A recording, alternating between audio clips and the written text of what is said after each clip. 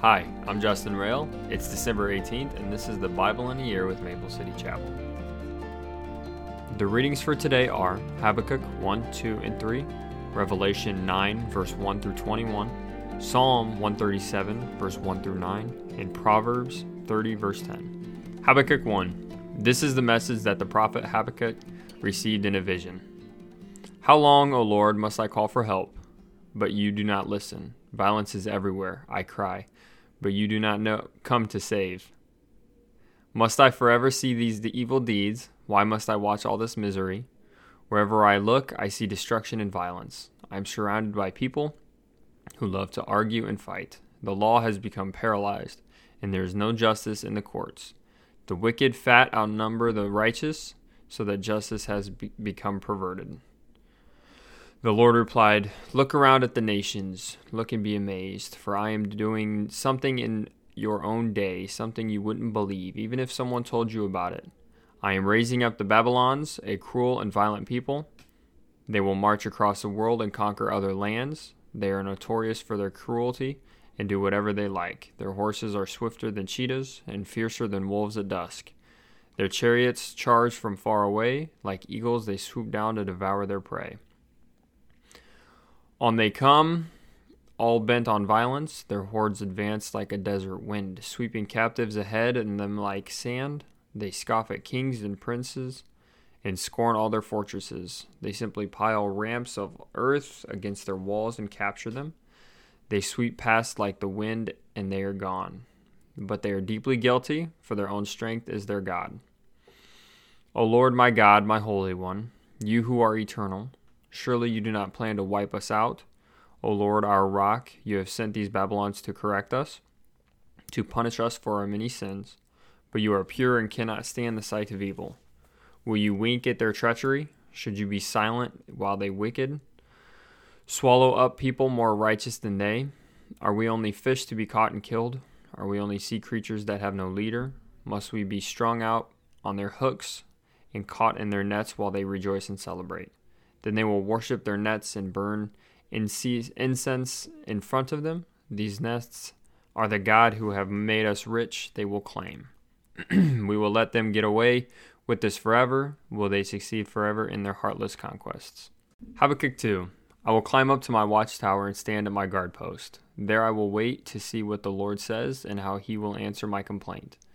Then the Lord said to me, Write my answer plainly on tablets so that a runner can carry the correct message to others. The vision is for a future time. It describes the end and will be fulfilled. If it seems slow in coming, wait patiently, for it will surely take place. It will not be delayed. Look at the proud. They trust in themselves and their lives are crooked, but the righteous will live by their faithfulness to God.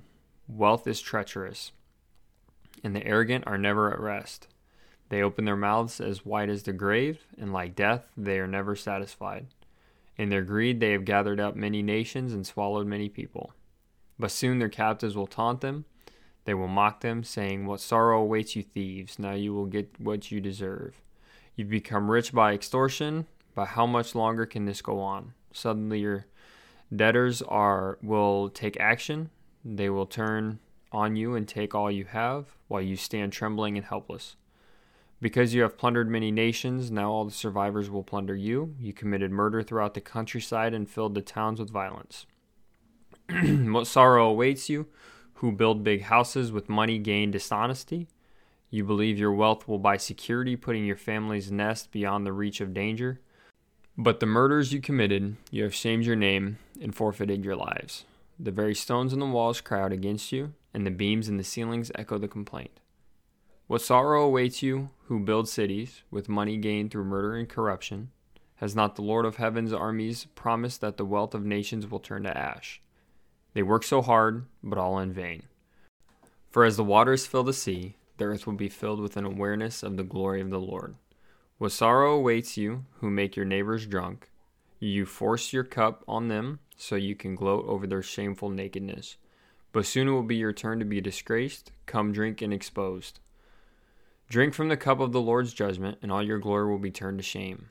You cut down the fortress of Lebanon, now you will be cut down. You destroyed the wild animals, so now your terror will be yours.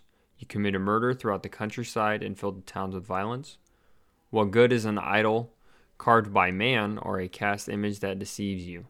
How foolish to trust in your own creation, a God that can't even talk. What sorrow awaits you who say to a wooden idols, "Wake up and save us." To speechless stone images you say, "Rise up and teach us." Can an idol tell you what to do? They may be overlaid with gold and silver, but they are lifeless inside. But the Lord in his holy temple, let all earth be silent before him. Habakkuk 3. This prayer was sung by the prophet Habakkuk. I have heard all about you, Lord. I am filled with awe by your amazing works in this time of your deep need.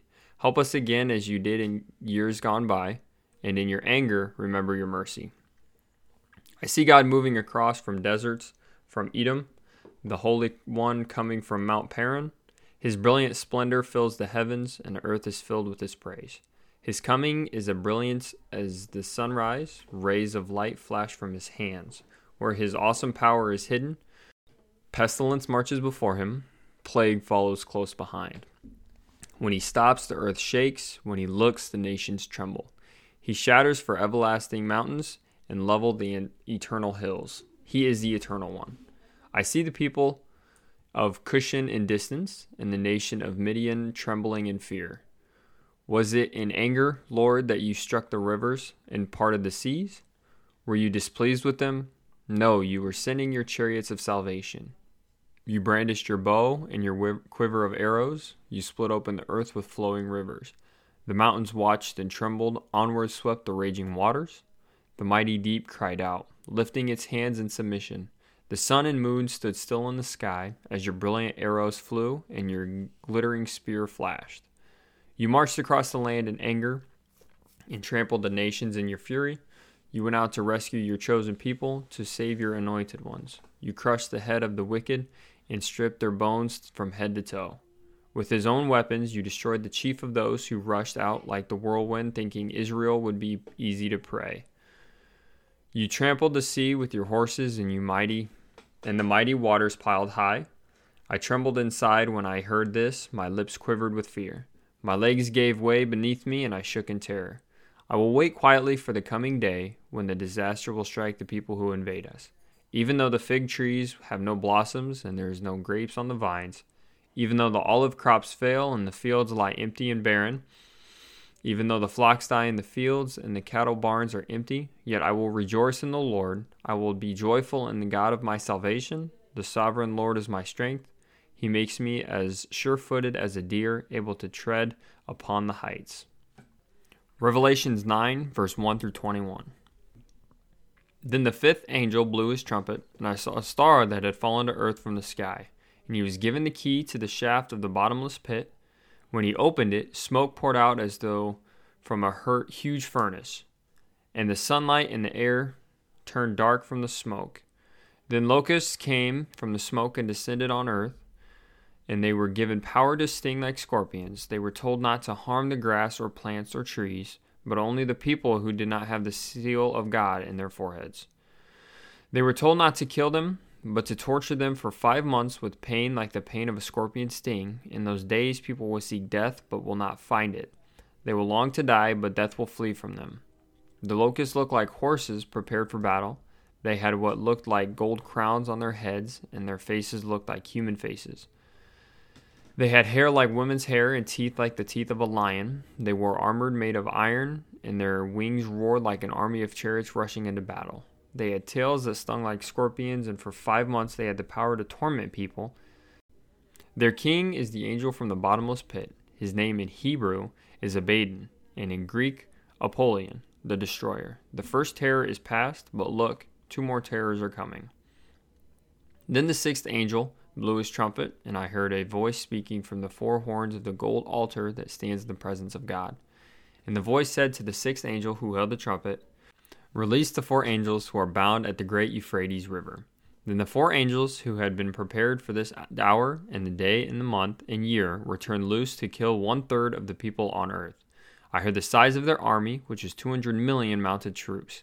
And in my vision I saw the horses and the riders sitting on them. The riders wore armor that they were fiery red and dark blue and yellow. The The horses had heads like lions, and fire and smoke and burning sulfur billowed from their mouths. 1/3 of all the people on earth were killed by these three plagues, by the fire and smoke and burning sulfur that came from the mouths of the horses. Their power was in their mouths and in their tails, for their tails had heads like snakes, with the power to injure people. But the people who did not die in these plagues still refused to repent of their evil deeds and turn to God. They continued to worship demons and idols made of gold, silver, bronze, stone, and wood, idols that can neither see nor hear nor walk. And they did not repent of their murders or their witchcraft or their sexual immoralities or their thefts. Psalms 137, verse 1 through 9. Beside the rivers of Babylon, we sat and wept as we thought of Jerusalem. We put away our harps, hanging them on the branches of poplar trees, for our captors demanded a song from us. Our tormentors insisted on a joyful hymn. Sing us one of those songs of Jerusalem. But how can we sing the songs of the Lord while in a pagan land? If I forget you, O Jerusalem, let my hand forget how to play the harp. May my tongue stick to the roof of my mouth. If I fail to remember you, if I don't make Jerusalem my greatest joy. O Lord, remember what the Edomites did on the day the armies of Babylon captured Jerusalem. Destroy it, they yelled. Level it to the ground. O Babylon, you will be destroyed.